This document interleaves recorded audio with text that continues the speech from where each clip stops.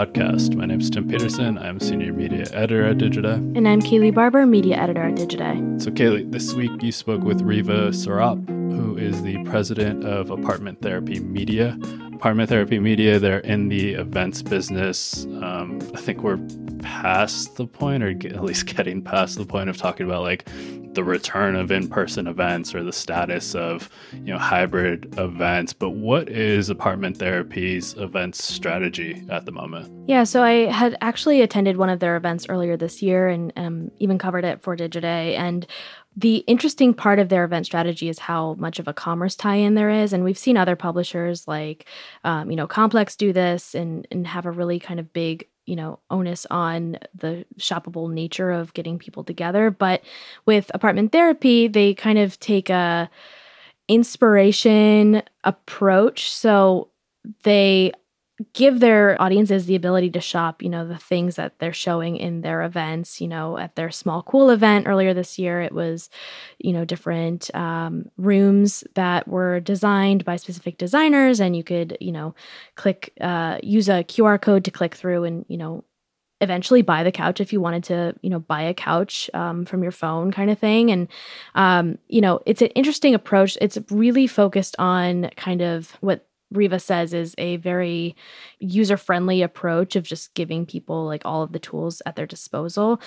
What it does mean for Apartment Therapy, though, and Riva talks about this a bit, is there's the, chance of losing a lot of attribution because rarely people will click, through a QR code and ultimately buy a couch from West Elm, in the 4-step journey or whatever it is from attending the event. So because they lose some attribution, a lot of it is really focused on sponsorship revenue still, and using any kind of commerce data that's collected as more anecdotal evidence of these shoppable events working. So she gives some examples of, I believe it was West Elm, saying that they had sold a few sofas through one of their virtual events that they had done. And while there wasn't direct linkage from one to the other, it was very much timed around the event happening. So, and it was the same sofas that were at the event. So they're trying to kind of crack the code. And I think this is especially the case for next year around the convergence of commerce and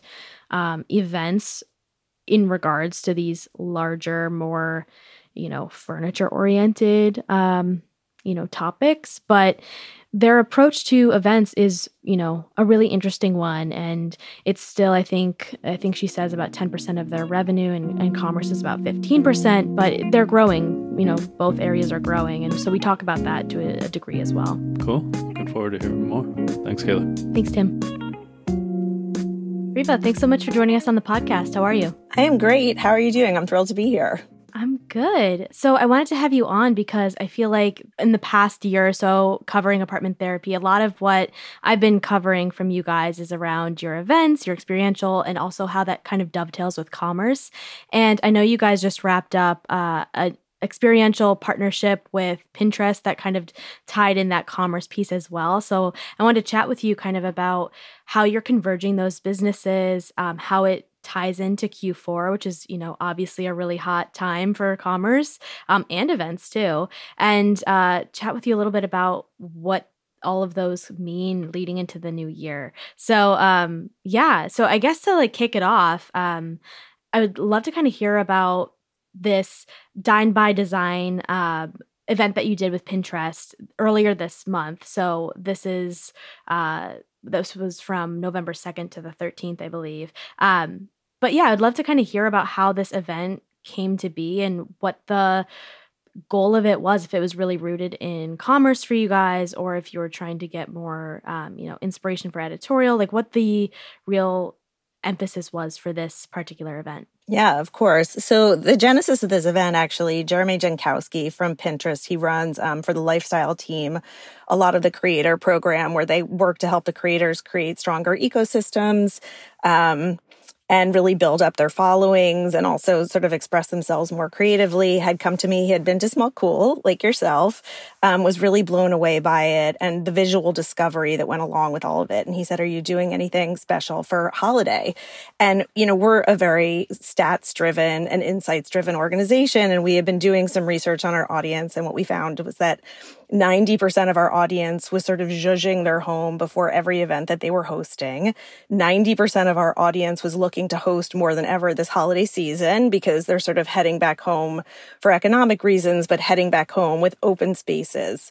And that most of them were coming to us actually looking for inspiration about what to purchase in terms of this entertaining.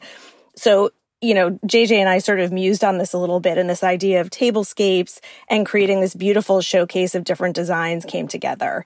The way that we approach a lot of our events is, obviously we want another way to engage our consumers. We always want people to be able to sort of touch and feel home products in person, because that really is such a big part of purchasing for the home.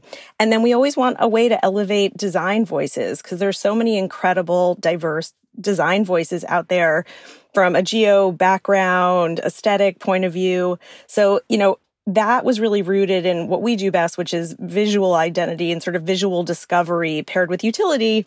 And that was the beginning of Dime by Design. So the event itself, as you said, took place from the 2nd to the 13th. We chose to host it at Showfields, which was brand new and which was opening up in Brooklyn, is very much in line with what we do, which is sort of content paired with commerce with sort of this lifestyle bent. We had 10 different designers come in. Each one of them created 2 place settings with the same theme. We set these up as 2 long tables. We hosted a series of 3 different influencer dinners. So each one of these was hosted by a different Pinterest influencer. I apologize. 2 Pinterest hosted influencer dinners, 1 Pinterest influencer hosted brunch. At each of these, we had 20 participants who were largely Pinterest influencers. And then we opened it up to the public. And so we had about 6,500 people walk through an experience. The entire thing was shoppable.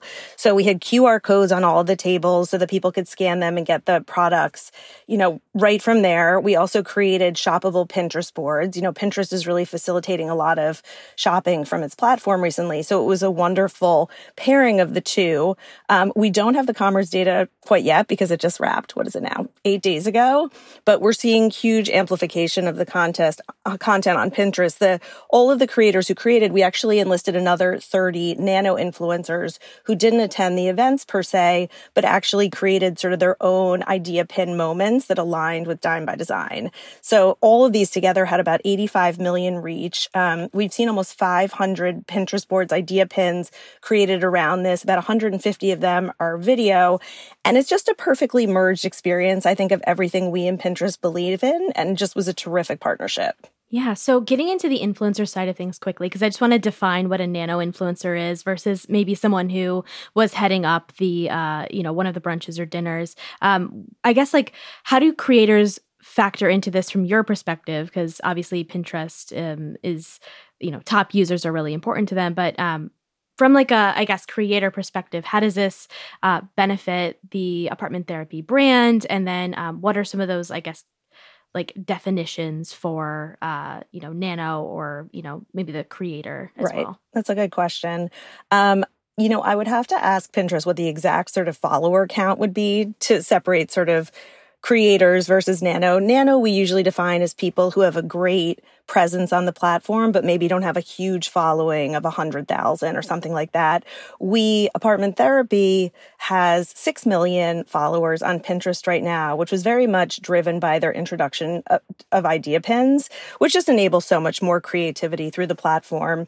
And so the top creators, the ones that were chosen to host events and attend the events, were typically those who had a slightly higher following. And nano influencers, are still ones that Pinterest is looking to support and incubate in different ways. So those were brought in at a slightly different level. A little bit was also dictated in terms of the presence at the events by geo, because not everybody was able to fly in. And so part of it was just, who could actually be there, and also had a great following. In terms of your question about how it benefited the Apartment Therapy brand, I think it's really important that we bring forward in a physical way what we express on our digital platforms. And I think, there's so many benefits to events, whether that's Small Cool, which is sort of a tentpole, multi-sponsor event, or a bespoke single sponsor event like Dine by Design, like a pop-up that we did with IKEA, the Sunroom in Miami earlier this year. I think it's really important that our audience engage with us in person. I think it's a very connective moment for our audience. And I think, the brand to be aligned this way with phenomenal designers, with great utility, with a wonderful partner like Pinterest was just a terrific brand moment for us. Yeah, and I definitely want to get into Small Cool, which is I attended that one earlier this year, and it was really neat. But I wanted to, I do want to get into some of those events that have already happened that we can kind of dig into a little bit of the data from those as well. But I guess I'm curious, like how commerce and events, like maybe talking at a higher level, how you see those two coming together, because it seems like the past few events you've held do have that commerce layer on top, the QR code, method of purchasing products. So to be clear, I feel like, and correct me if I'm wrong, but for Small Cool, you couldn't buy anything in person, but you could buy it online. Sounds like that was the same concept for Dine by Design. So I guess, like, how does the convergence of commerce come into play? And do you see this as a necessary kind of pairing of businesses in, going ahead into 2023 when you're thinking ahead to other events? Like, how important is that commerce piece of it, both for you and also for the audience at this stage? Yeah, I mean, I think that the inspiration, I know, that the inspiration for Small Cool came from, I was attending a big home trade show, and I found myself really frustrated that I couldn't buy anything off the floor, that in order for me to purchase something, I would have to reach out to the brand would have to send pricing and a tear sheet and all this kind of stuff. I would have to go through a designer. And I sort of thought, is there a way that we can create these multi-retailer moments? Because nobody is going into a store and purchasing their entire room or an entire space from one retailer. So the multi-retailer piece of it has always been really critical for everything we do, because that's how people are consuming. So how can we create these multi-retailer spaces that enable this utility piece? Everything we do editorially, via commerce, hopefully via advertising, pairs inspiration with utility. We're completely driven by that because, we want it to be practical. We want it to be things that people can really take with them and apply to themselves. And I think giving them easy access to purchasing everything that we show is a critical part of that. So, is commerce a piece of it because we think we're going to make $10 million off commerce purchases at these events? No, but I think it's scaling and we're seeing it scale. And I think we know that in order to do it, they have to be able to buy it. And, as we look at Small Cool in 2023, if I can sort of jump ahead, we've pushed it to the fall. Good, thank you. Thank you for just letting me talk. We've pushed it to the fall this year. For a couple different reasons. But the biggest one is that we feel like consumers will be in a more comfortable place to spend, and that hopefully all of the economic uncertainty will settle down a little bit. But as we look at Small Cool and sort of the evolution of Small Cool, everything that we did last year, the 12 trend spaces, the great VIP party, the shoppable components, that's all going to be there, but we're looking to introduce even more utility. So utility by having more tips that people can take away from the event, more sort of high and low products so that there might be, more expensive pieces like sofas and rugs, which is honestly actually what we're seeing our audience gravitate towards buying like crazy right now on a commerce perspective. But also more low items that they can purchase very easily that might be like a $20 vase or, some little tchotchke that they can incorporate into their home. We're also looking at bringing in what we're calling micro moments. So again, with the economic uncertainty, our feeling is, look, people are back home again. We know that they're spending back home again. However, I don't think that they're sort of in that COVID phase where they're like making over their entire apartment or house, trying to just rip the whole thing to the studs and do it all over again and making home offices. But what they are doing, because they're home more and they're entertaining more at home, is they're looking to create sort of these small moments within their spaces that can really transform the room. So maybe that's a coffee table moment or a bar cart moment or a little nook in your living room that's always been sort of empty that you think can make it pop. So a big part of the event this year year is going to be to have 10 of these micro moments, which are very small changes that you can make in your space that'll have really, meaningful effect on the aesthetics of it and sort of how you feel in it. And then we're also planning to actually introduce a cash and carry boutique this year. So to your point, people can actually purchase some products at the event itself and walk out with it, which we think would be a really nice sort of addition for our audience. Yeah, absolutely. And definitely a ton to unpack from that. I think sticking with the kind of economic uncertainty too of it. So it's interesting that you're kind of seeing consumer habits already changing in terms of where they're investing in their home, where they're spending. You're right. They're not really doing as many giant, full room makeovers. There's, I think, far fewer of those accent walls that people are painting, bright colors this year than there were in 2020. But I am curious, from an advertising perspective and the partners that you use in these events, right?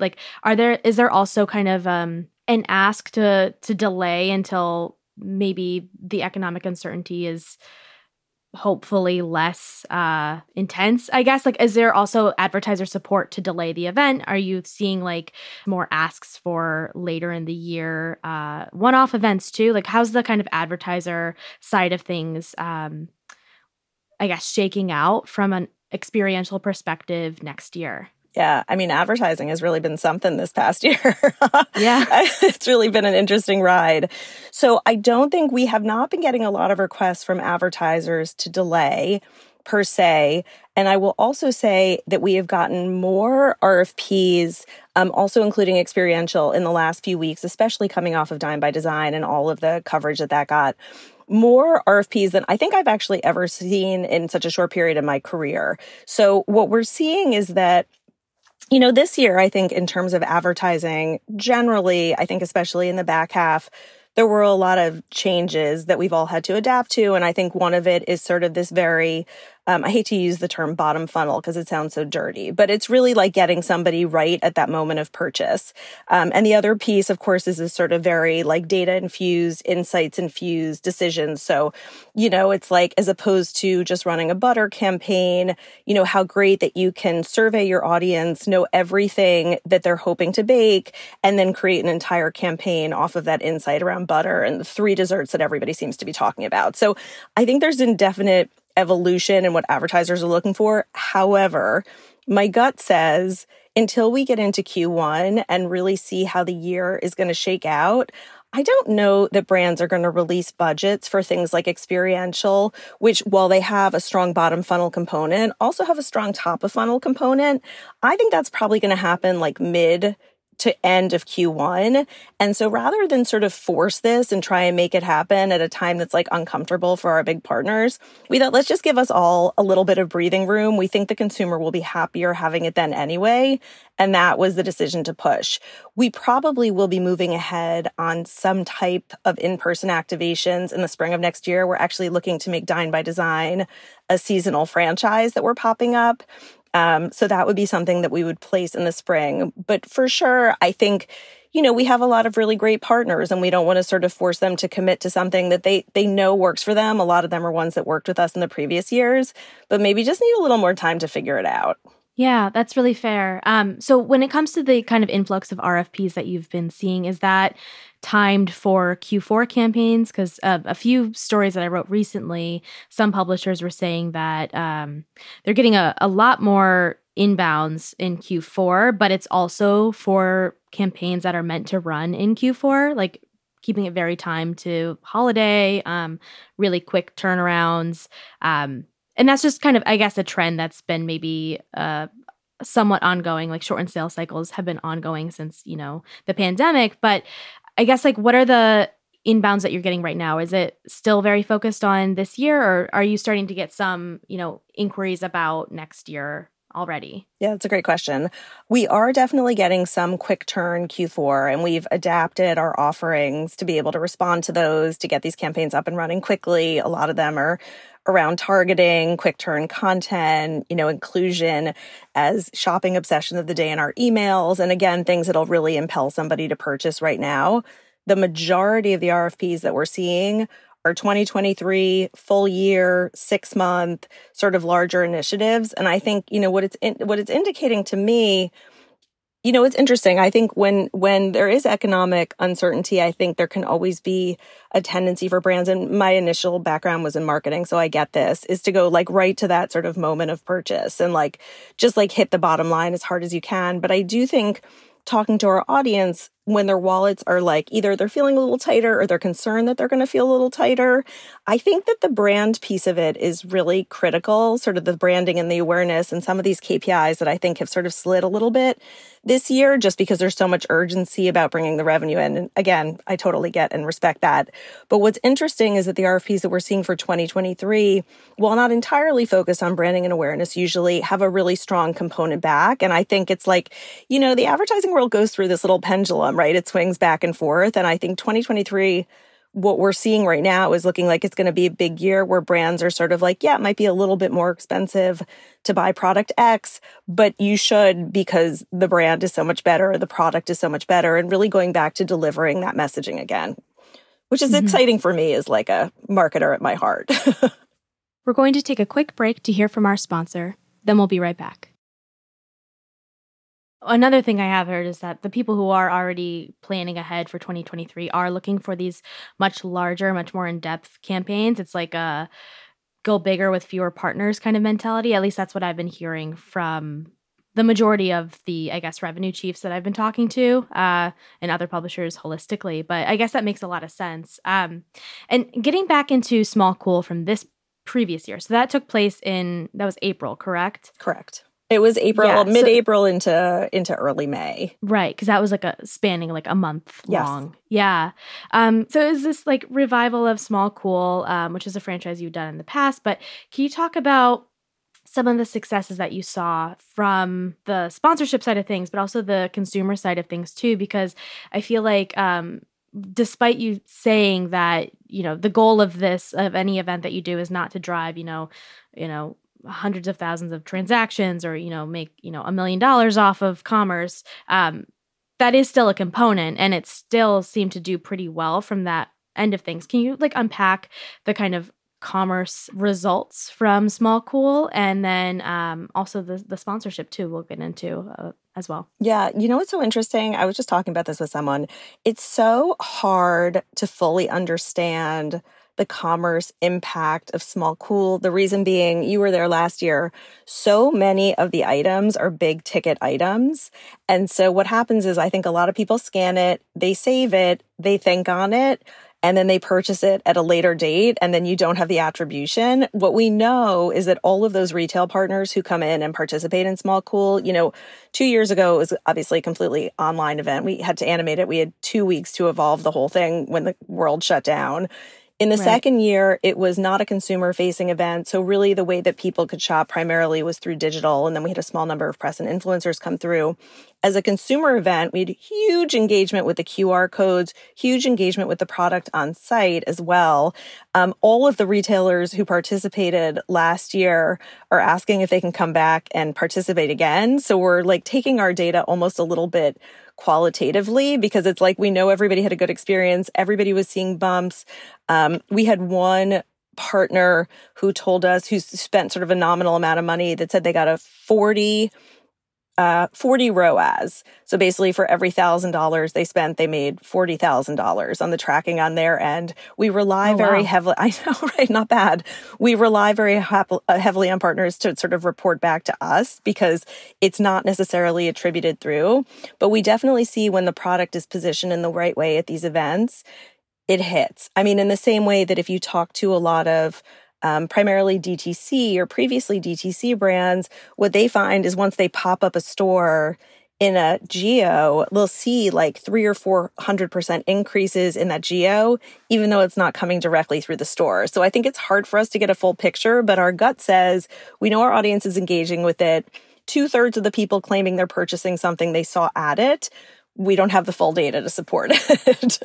Got it. Were you using affiliate links on the QR codes or when you, I guess not the QR codes, but when you click through, so you did have that, but to your point, if someone's buying a couch, they're going to mull it over, maybe bookmark it, take it back to whoever they're living with, assess, shop around, I'm sure, maybe. But so you do have some affiliate revenue tied to it, but it sounds like the bulk of revenue comes from the sponsorships that you have at these events. At this point, it does. But, look, I think like the whole world of commerce, I think, is evolving. And I think there's other ways to figure out how to sort of make it work well. So an example would be in terms of social commerce. I was like 2 years ago bullish on like live shopping on social. I thought this was, all blowing up, and we tried all sorts of different ways. And to be quite honest, it didn't work. We had a small audience. They weren't really buying. We hadn't quite figured it out. But then recently we introduced a franchise called Personal Shopper. And with Personal Shopper, one of our editors goes into a retail location, and he or she pulls out everything that is their favorite by category. So let's say we went into West Elm. It was all about sofas. It was, the best sofa for lounging with friends, the best sofa to pull out when you have people sleep over, the best sofa for style. It broke out all these categories. We did a series of social first videos with her sort of walking around and trying out all the sofas and explaining what she liked. We paired these with high SEO value flat content so that there were two components to it. It wasn't entirely dependent on the social video. And the two things combined drove $500,000 in sofa sales for West Elm, all tracked. So it's like, I think a lot of it with events also is figuring out like sort of what's the magic mix to make all these things trigger. And I think for Small Cool in particular, this high-low mix is going to be really, really key, and making sure that we have lots of sort of like impulse purchases that they can buy right there, especially when it comes to our recognition of the revenue and attribution. So I don't want to say I'm not bullish on experiential commerce. I very much am. And we have a couple ideas that we'd like to bring forward next year that are specifically like, here is our favorite product for X kind of a moment. And I think those will do very, very well. But I think, like everyone, we're sort of testing the waters and figuring out the formula. That's fascinating that sofas of all things are able to be bought over like social commerce posts. Like that's entirely fascinating to me. Also really cool. And so I think the other thing in terms of like how your commerce business is set up, right, is like, and maybe this is a little bit more of a, maybe not an issue, but a consideration from last year is like the supply chain impacts on furniture, like and how delayed certain things were. I remember like I was trying to buy a coffee table, and it was like, oh, this will show up May 2023. And this was like, months ago, which was a really long time to wait. But I guess, does that still factor into your commerce business at this point? Like, have you made any pivots? Like, how are you kind of tackling that issue, if it is still an issue at all? Yeah, I mean, it's definitely still an issue. I think you're definitely not the only one who's experiencing it. But I think what we're finding is, just a major shift in our editorial content, which is obviously very closely connected to our commerce content and what we're bringing forward generally in response to, again, sort of a little bit of uncertainty and some people being impacted at this point. And I think, what people are looking for is sort of two areas. And that's very much that people are like heading back home again, but again, heading back home to sort of open homes where they're having people come in. And then they're looking for a lot of smart spending advice. But what they're looking for is not necessarily like, how do I save $1, but how do I use my money sort of more wisely?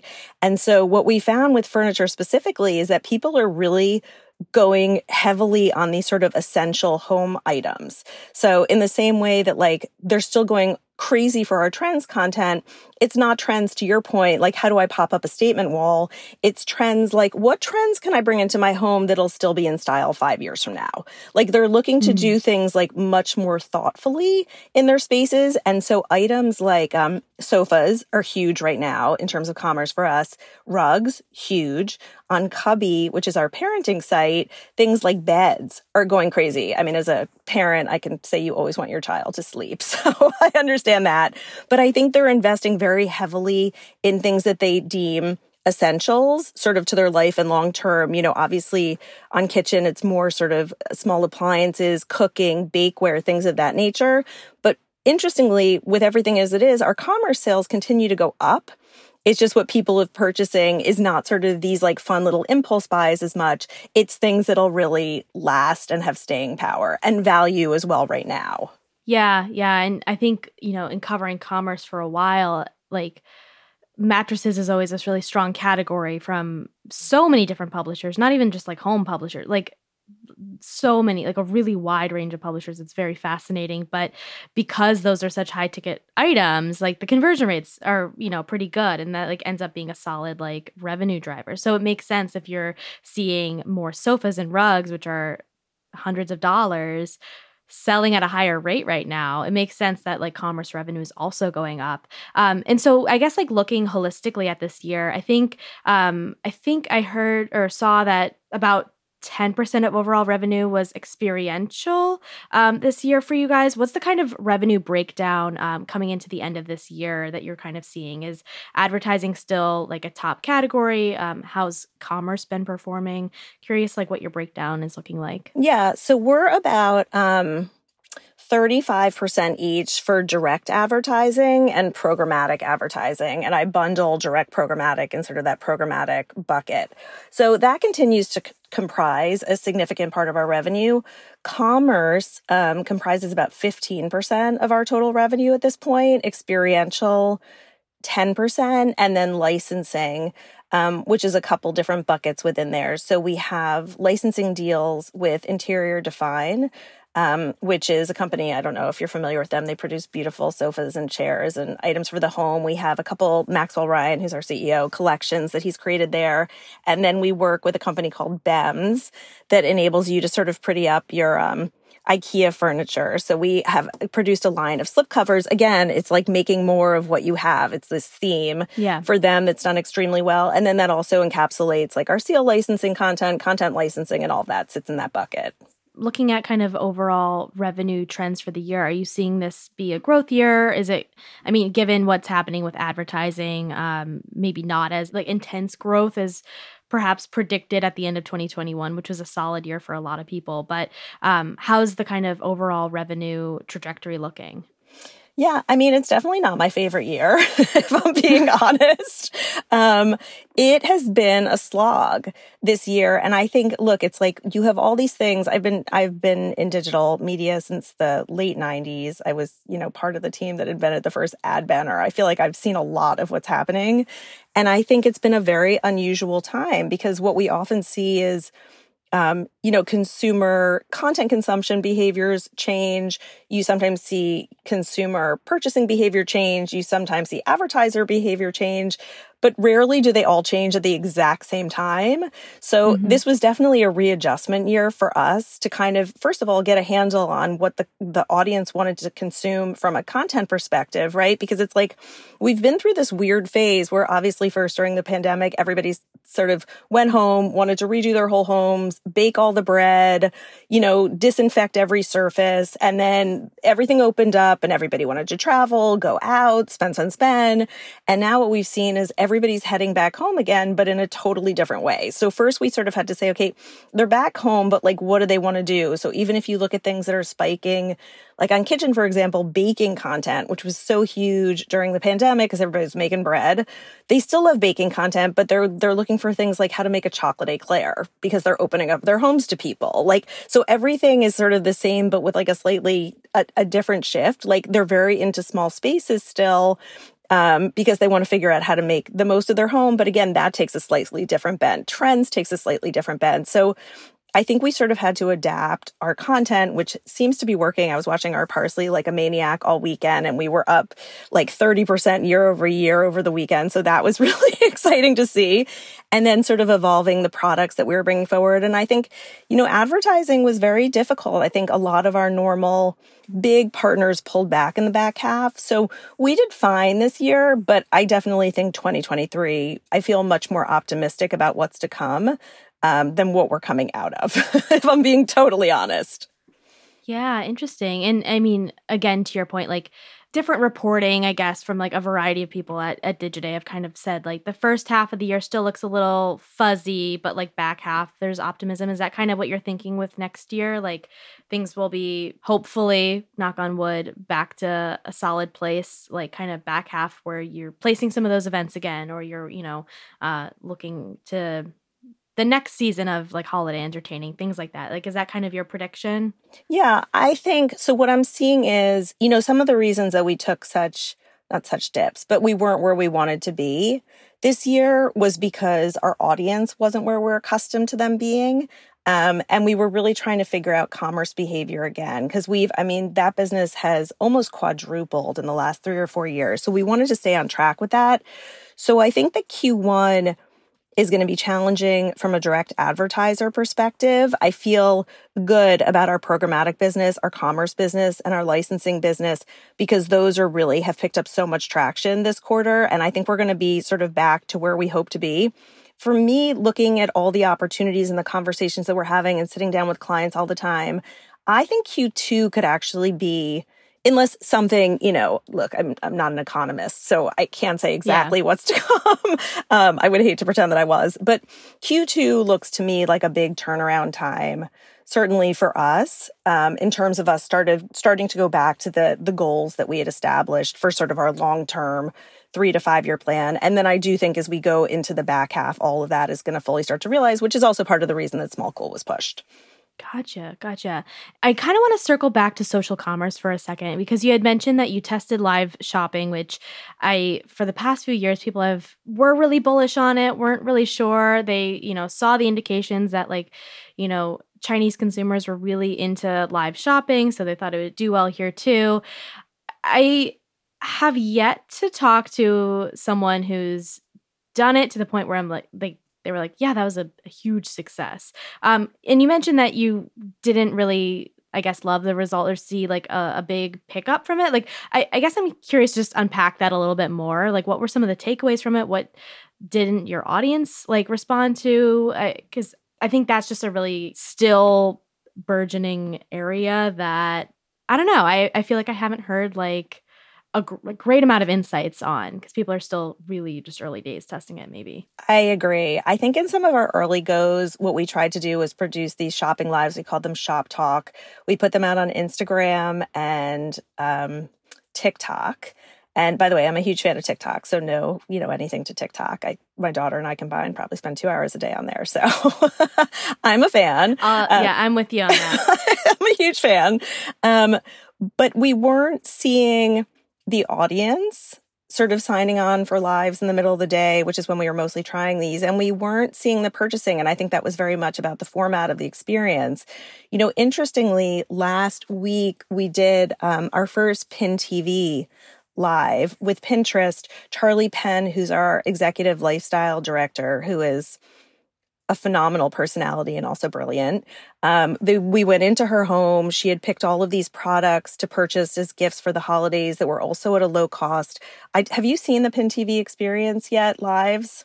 I haven't. I used Pinterest a lot in high school because it had just came out. And for whatever reason, I just stopped using it. But recently, when my friends were getting married, we kind of built pins up again. Anyway, I have to basically return to Pinterest because I feel like it's a good platform. I just don't use it in my personal life. I think some people have moved away from it and are probably moving back. Just the traction and growth we're seeing there is insane.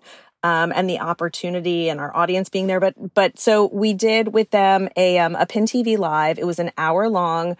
We had about 2,500 viewers at any given moment during the live, which is a pretty great turnout for something that lasts for a full hour.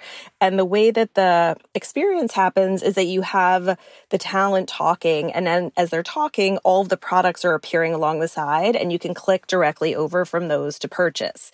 And I think it's an excellent experience, and it has made me far more interested in live shopping as something that we have the potential to really pull off and monetize in the future. So we don't have the results from a commerce perspective for that yet because it just happened on Tuesday. But interested to see that. And then, of course, everything gets replicated as shoppable Pinterest boards on Pinterest. So all the products are sort of extracted and pulled in there. We had a lot of the people who sent us products actually provide special discount offers. So I'm not saying live shopping is now if you're not QVC, but I am saying I'm starting to see the potential in the future. And definitely keeping my eyes open. Got it. Yeah. So, I mean, I know you guys partnered with Pinterest. So there's, I'm sure, some sort of monetary revenue kind of side of that relationship. But like from an actual social commerce perspective, do you see that kind of as a top platform that's like from a social platform perspective that's capable of getting into like social commerce in a successful manner? Like I think obviously Instagram tried and rolled back. TikTok has tried, somewhat rolled back, somewhat leaned in.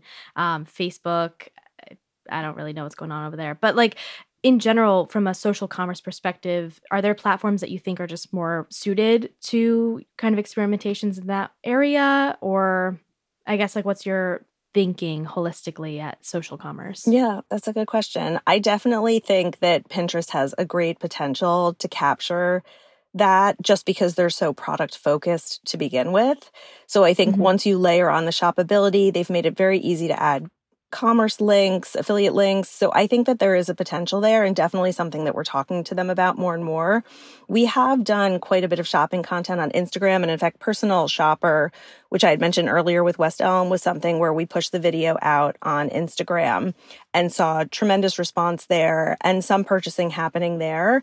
I think, we all think that once TikTok makes shopping directly from the TikToks more widely available, I think that there's also a tremendous opportunity there. So I wouldn't say that we're sort of like saying none of these platforms are going to work. I think we're waiting and seeing what they bring forward in terms of their product offering, and then we'll sort of respond accordingly and invest where it makes sense. And right now, is most of your commerce transactions happening on site or like on O&O, I guess, channels, newsletters, and things like that? Yeah, the vast majority are happening through our site at this point, for sure. And I think a lot, look, when it comes to commerce, I think bringing forward new franchises, bringing forward new formats are going to be critical. Like this year, Yasmin Lashley, who's our GM on the commerce side, introduced this new gift guide format where you can search by recipient and the type of present you want to give. This all, we've tried this before, but we've made it product first. This time it all brings you to content.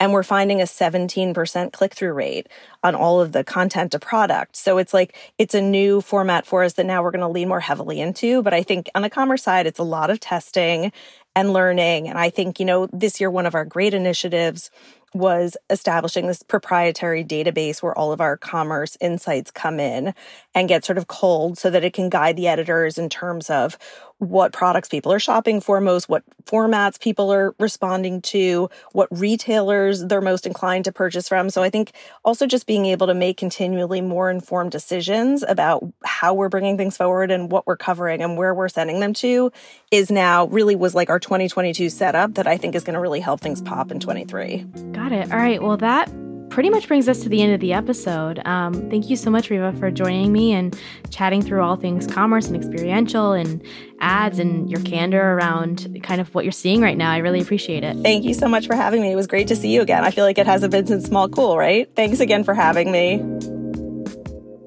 All right. Well, that brings us to the end of this episode of the Digiday podcast. Thank you to everyone for listening. And please don't forget to share this episode with someone who you think would enjoy it. We'll be back next week with another episode.